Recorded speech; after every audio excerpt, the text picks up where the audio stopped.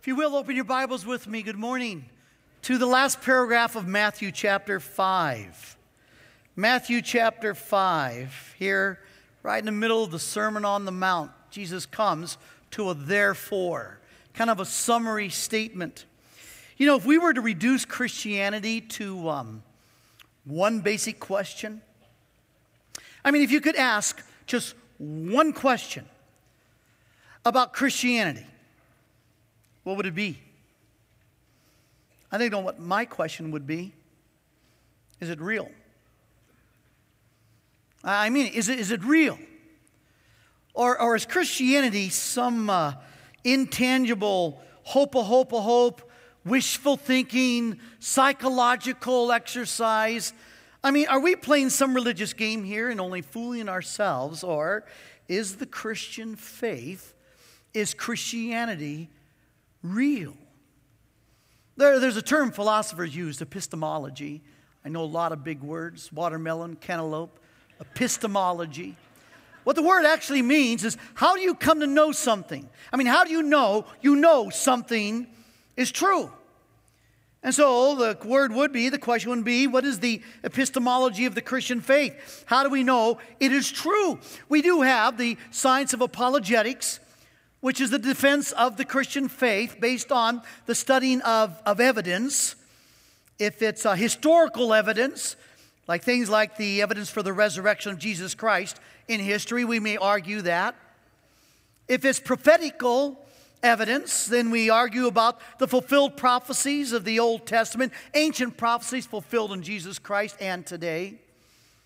Or if it's philosophical in nature, we usually go along the lines of the different evidences for the existence of God. But when everything is discussed and everything is debated and all the arguments are over, it really comes down to one thing remaining as the greatest evidence that Christianity is true. It's a changed life. It's your changed life. It's my changed life. Something's different about me. And how can anyone justifiably argue against what happens deep within the soul of another human being? There's got to be something basically different about my life. But what is it? Where am I going to see this proof of the reality of Jesus Christ?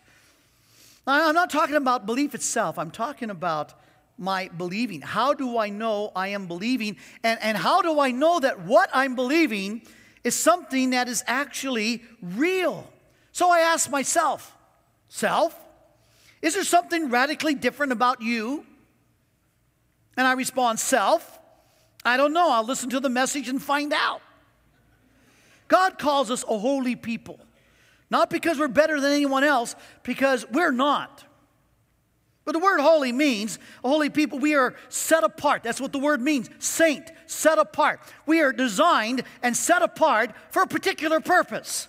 This set apartness, this sense of purpose, this design thing, this reason we exist, apparently is what makes us so radically different because of our faith in Christ. We have these identity questions. Usually they hit us in college. Questions like, who am I? And why am I? And where am I going?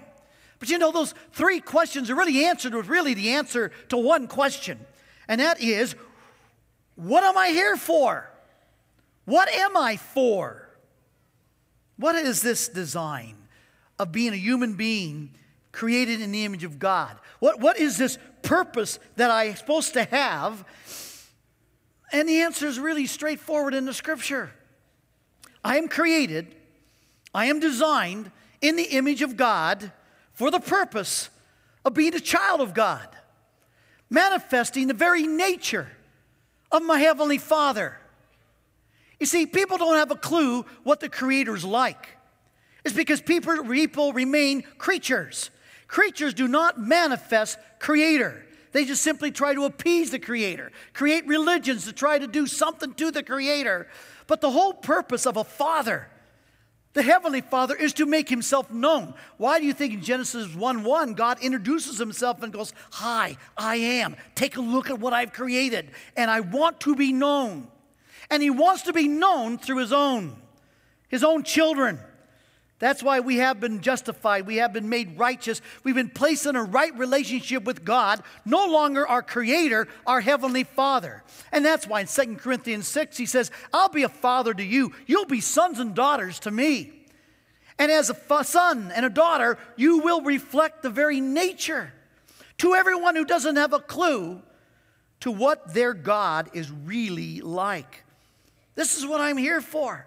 As was said in 1 Corinthians 6, you were bought with a price. You're not your own. But the rest of the verse is therefore, glorify God, manifest, demonstrate the nature of your Father. That's what we're all about. And then Jesus summarizes our purpose right here in the last verse of chapter 5. Here he says, therefore, you are to be perfect, as your heavenly Father is perfect. Right. Anybody get a handle on that? Therefore, you are to be perfect as your heavenly Father is perfect. This is where attitudes about life are born. And this is from actions are given birth. Is there any radical distinction in my life that's some form of perfect? Something I can look at. Forget you. I'm talking about something I can look at in my life that I know is so radically different than I would ever be, that I would know something real has changed my heart, changed me.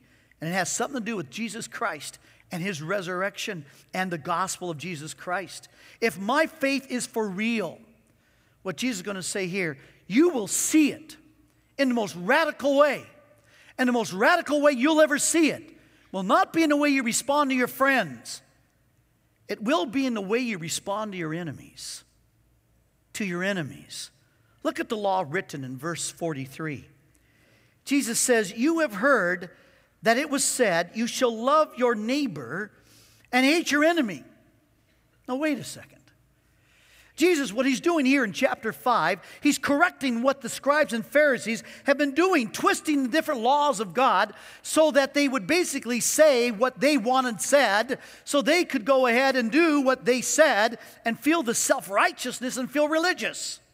So they've been twisting the laws of God, and they've been adding a little bit, subtracting a little bit. This particular one, they leave out a little and they add a little. See, what are you talking about? Well, the quote here, the law is Leviticus 19, verse 18. And here's what he says in the first phrase. You shall love your neighbor as yourself. Now wait, that's not what they've been saying here. You have heard that it was said, love your neighbor and hate your enemy. They dropped off two words. What happened? Love your neighbor as yourself. Now that in itself would be pretty radical. Philippians chapter 2, Paul says the essence of humility, a change, is I look at the interests of others as more important than my own. I do not just view my own personal interests, but the interests of others as I care for them as much as I care for myself. Now that alone would be pretty radical from everyone else in the world. But they just drop it off as yourself, and rather they add something that's not there. You shall love your neighbor and hate your enemy. Now, from where did this come? They've narrowed the concept of neighbor to basically one of your own kin, at least one of your own race, or somebody of your own religion. In other words, somebody like me. So, anyone else who's not like me would be considered subject as an enemy. Logically, it follows. If I'm loyal, I love my neighbor, people like me, then I will hate my enemy, people who are not like me. This whole thing was used to justify their own racial prejudice. This is why in ancient Rome, they described the Jews living in that day as those who hated humanity. Because the scribes and Pharisees were teaching them to love your own and hate everybody else, declare them your enemy. Now, if you go back to Leviticus 19, so turn to Leviticus chapter 19, and let me show you from where they're trying to derive this hate your enemy stuff. The actual, again, the verses, verse 18 of Leviticus 19, Moses says, you shall not take vengeance, nor bear any grudge against the sons of your people, but you shall love your neighbor as yourself. I am the Lord. Now he goes on in the same chapter. Look at verse 33 and 34. Moses goes on to say, when a stranger resides with you in your land, you shall not do him wrong. The stranger who resides with you shall be to you as a native among you, and you shall love him as yourself. For you were aliens in the land of Egypt. I am the Lord your God. Remember that. This whole chapter is not about loving your neighbor, hating your enemy. It's all about loving your neighbor, whether they be like you or they aren't like you. So Jesus says, you have heard the twist of this law. He says, but I am going to tell you what God actually says. But I'm saying to you one thing.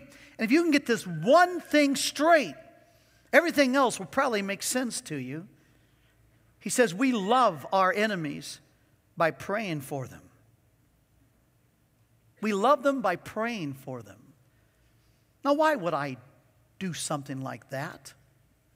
Jesus is going to say, first, to show the world who you are.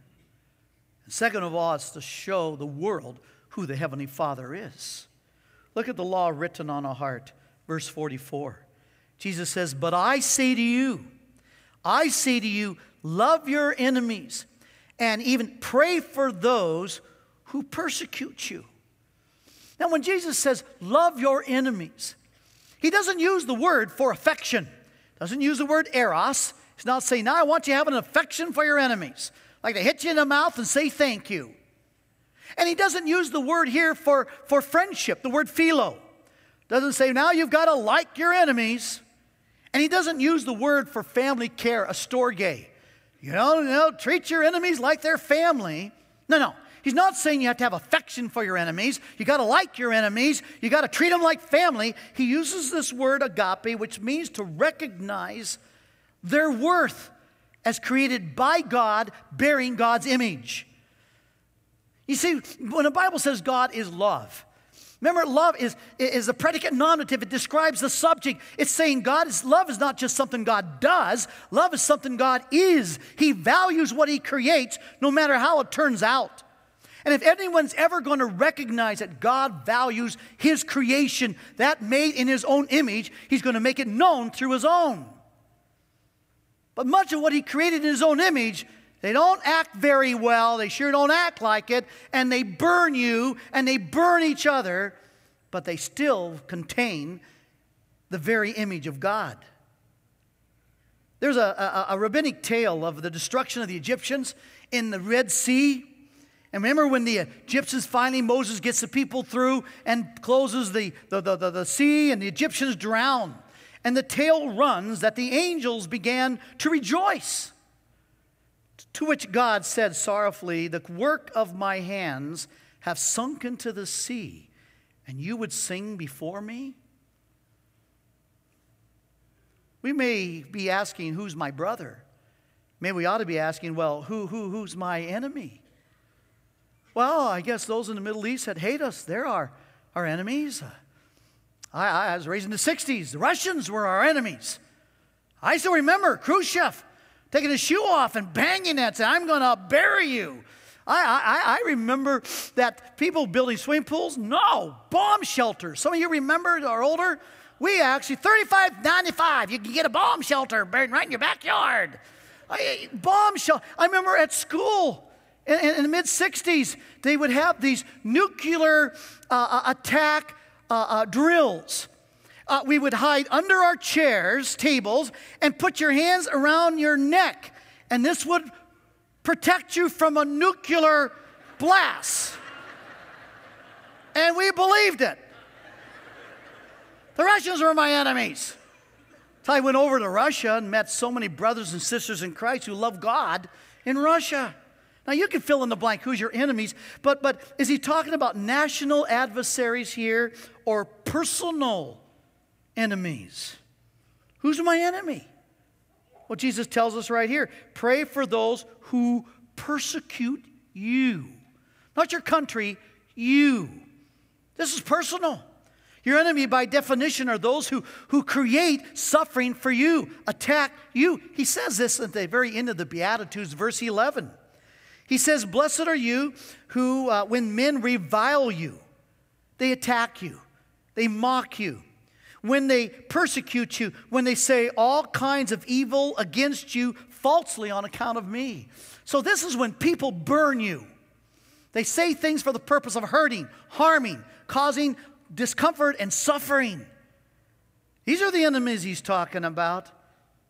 Have you ever been burned by people? Yeah, there's times we say, boy, with friends and family like this, I really don't need any enemies. But how do I ever love someone like that who treats me that way? That burns me? Well, that's the point. I can't.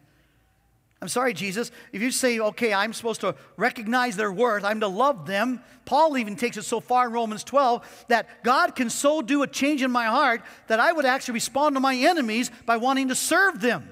If they're thirsty, I'll give them something to drink. If they're hungry, I'll give them something to eat. I'm sorry, that's a little too radical for me. I don't know how I could do that. And then someone's going to give us a nice little condescending religious platitude. Like, well, just let the Lord love them through you. Don't you want to just pop some Christians? Right. I'll just let the Lord love them through me. But the truth is that's exactly what's going to happen. But Jesus is going to tell us how it happens. He says you don't have to have an affection for your enemies. You don't have to like them. You don't have to treat them as family. But you are to make a choice to recognize that they are created by God and they bear His image. And here's how you're going to have your heart changed. You're going to pray for them. You're going to pray for those who persecute you. He doesn't say, go and play nice. Go, kiss, and make up. Let's all get a hug here. Shake hands and say you're sorry. He doesn't say any of that stuff. April 9th, 1945, 23 days before the Nazis surrendered, they hanged Dietrich Bonhoeffer, a wonderful pastor, a phenomenal theologian, and he hanged him with a wire around his neck. This godly martyr, he actually wrote about this particular text we're talking about, and here's what he said, quote, "This is the supreme demand. Through the medium of prayer, we go to our enemy and stand by his side and plead for God. Plead for him to God." You know how many times I will counsel folks, I'll counsel myself. And they'll say, well, no, I know Jesus wants me to do that, but I can't do that. The emotional pain's too great. I can't, I won't forgive that person. I won't do that. And being the most wonderful counselor that I am, I'll simply say, let me get this straight. So what you're saying is, I don't care what Jesus says. I don't care what Jesus says. When I read something like this, I'm thinking, I don't know, God. My burn list is pretty long. I don't know if I can do this. And Jesus says, I'm asking you to surrender.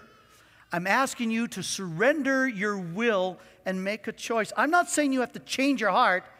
I'll change your heart if you're willing to surrender your will and begin to pray. To pray. You know what comes to my mind on this? When I meet Jesus Christ, I'll tell you the last thing I want to hear is, Daryl, why did you call me Lord, Lord, and you did not do what I said? I'm kind of hoping for, well done, faithful servant. I don't want to hear, Daryl, why did you call me Lord, Lord, and you do not do what I say? When it comes to loving my family and my friends, my love comes from my heart. When it comes to loving my enemies and letting God change my heart, it comes from a deep desire to obey Jesus Christ. It is this obedience of praying that the radical thing happens. The absolute not human, non-human, not natural, unnatural, not normal, paranormal, God actually changes my heart. He doesn't tell me I need to change my own heart. I can't do that. But He does tell me to do something I can. I can choose to surrender my will to the will of Jesus and obey what He says and pray. Choose to pray for those who persecute me, those who burn me. Spirit of God in me makes it apparently impossible for me to continue to hate someone when I'm praying for them. When I take myself and the person I hate in the presence of God, and I'm talking to God about for them, apparently that's when this radical softening, changing of heart takes place. Look at verse 45. Jesus says, in order, here's the purpose clause, that you may be sons of your Father who is in heaven. For He causes His sun to rise on the evil and the good. He sends His rain on the righteous and the unrighteous. Notice the purpose clause, in order that you may be sons of your Father. This does not make you a child of God. It shows you that you are. Because you have no natural explanation for this radical change of how you respond to your enemies.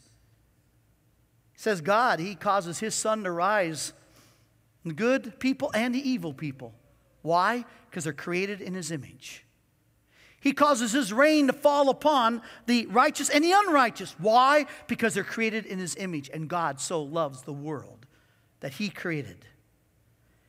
And the world's never going to know that unless His own will manifest it. Theologians call this common grace.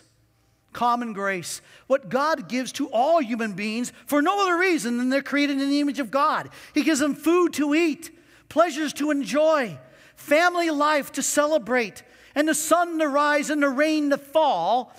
And as the Father, this is empirical evidence how the Father wants those created in His image to be recognized as such. And He wants His own children to do so. Like Father, like Son.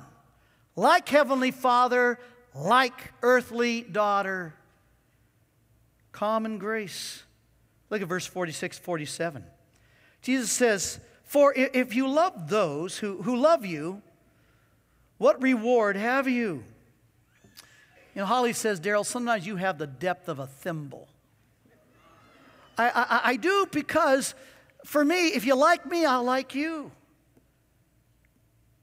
I mean, it's really, if you like me, I'll like you, which is pretty shallow. And Jesus says here, now if you love those who love you, what reward have you?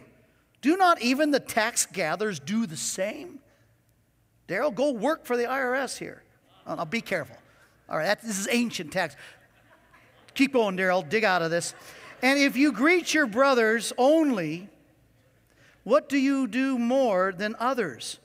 Do not even the Gentiles do the same? The famous theologian John Stott in England wrote this about this passage, quote, it is not enough for Christians to resemble non-Christians. Our calling is to outstrip them in virtue. If I treat well those who treat me well, there's nothing radical about that at all. There's no way I'm going to know Jesus is real and Christianity is true. It is only in the way I respond to those who burn me, my enemies. Now look at his summary, therefore. He says, now let me just make this simple. Verse 48, therefore, you are to be perfect as your heavenly Father is perfect. There are probably few verses in the Bible more misunderstood than this verse. It appears like he's saying for us to be perfect. That's impossible. So it's a command to do something that's impossible unless you're an egomaniac and you already think you're perfect. But why would Jesus, after telling us through the Beatitudes and the entire chapter, all these possible things to do, how to basically be salt and light, how to be faithful to your mate and your spouse, how to go ahead and love and care, and all these possible things, and in the ends, and blows us away with something impossible. It doesn't make sense. What does be perfect as your heavenly Father is perfect? What does that mean? The word perfect is the Greek word teleos. And if you want to know what a word means, you don't come up with what you were taught or what you think, or you make up what you think perfect means. The word is teleos. You take a look to see how is the word used. In the same time it was being used by Jesus. Teleos. When a man reached his full-grown stature, he was called teleos. When a student matured in their knowledge and finally mastered their subject, they were called teleos. Teleos is the form of the noun telos, which simply means the purpose completed. As something's been designed and it is now fulfilling its purpose. The reason it was designed, it's teleos, it's telos. In other words, when a man or a woman realize their purpose, what they're designed to do, and they are doing it, that's teleos. That's perfect. We were designed. Why am I? Where am I going? What am I here for? I am here, created as a creature, to become a child of God. My sins forgiven. The Spirit of God within my heart giving a desire to please God as my Heavenly Father, to reflect His nature to the world that doesn't have a clue. And the Father of heaven has common grace. He celebrates those that He's created in His own image by giving them common grace. He expects His sons and daughters to communicate that common grace. And He's told us exactly how it happens. If I will choose to submit my will and just pray, Daryl, just pray, then you are being perfect. You're doing what you were designed to do, because I will do the radical thing. I will show you how real your faith is, because I'll actually change your heart. I'll change your heart. That's what verse 45 says. God has hesed. That is, He has a desire for the well-being of everyone He's created. And He wants that communicated from and through His own. That's perfect. Just doing what we were designed to do. His children manifesting His nature. So I ask you, have you ever been burned? I mean, what good ever comes out of being betrayed, hurt, attacked, dismissed as nothing? Is Christianity real? If it's real, then there better be something radically different about us.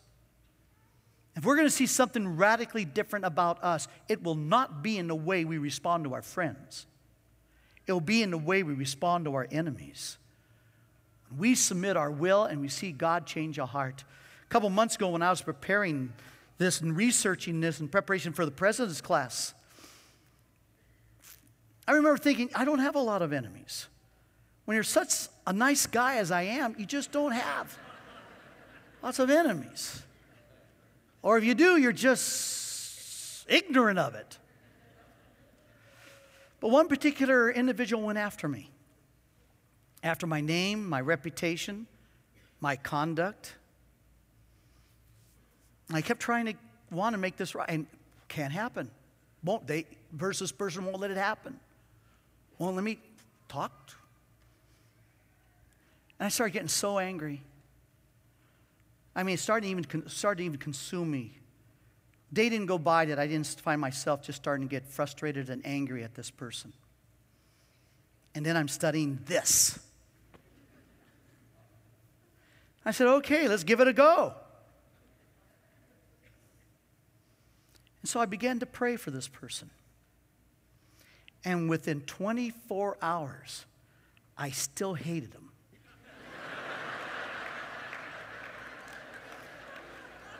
So apparently it's not a 24-hour thing. By the end of that week, praying every day, still hated him. But in the second week, I started getting interested. Thoughts just started coming to my mind. How this person suffered. How this person's been hurt. Some of the deep frustration in this dear person's life. And all of a sudden, I found the most remarkable, radical thing happening. My heart began to soften. And I began to care what this person's gone through. Because when people are deeply hurt, they hurt others. And little by little, I found my heart changing. I'm telling you, beloved, this is not normal. This is not natural. This is supernatural. This is paranormal. And this is the command of Christ. The Father wants His nature known. This is what we're for. We are a holy people designed for this purpose. And we are teleos when we are pursuing our designed purpose. So I ask you this. Who's your personal enemy? Who's burned you? Because we're just about to increase your prayer list. And for some of you, it's going to be a long prayer list. So start with the first one at a time. Who's burned you? Who's hurt you? Who reviles you, persecutes you, harms you? Will you submit your will by choice and begin to pray and let God change the heart?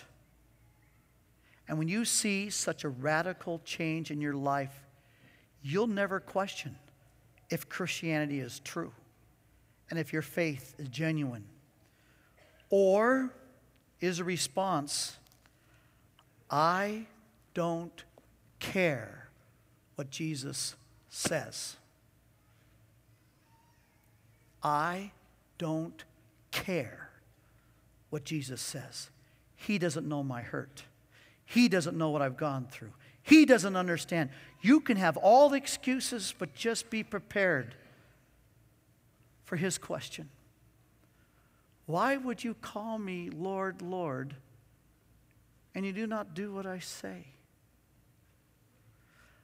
I love being pastor emeritus, which is Latin for old man, don't stay around too often. Because that means when I come, I can beat on you. And you don't know my email. Heavenly Father, I pray that let this be so. Jesus, this is your command. We have no excuse. It's our choice. Will we trust? Not that we're going to change our hearts. It's too impossible.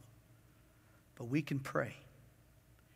And you can begin to do a paranormal work in us. It's not for those who've hurt us. It's for us to know that Jesus Christ is alive. And He's alive in me. And He changes in my heart every day. He's touched the deepest part of my soul. And no one can debate that. Let it be so, Jesus. We pray in your name.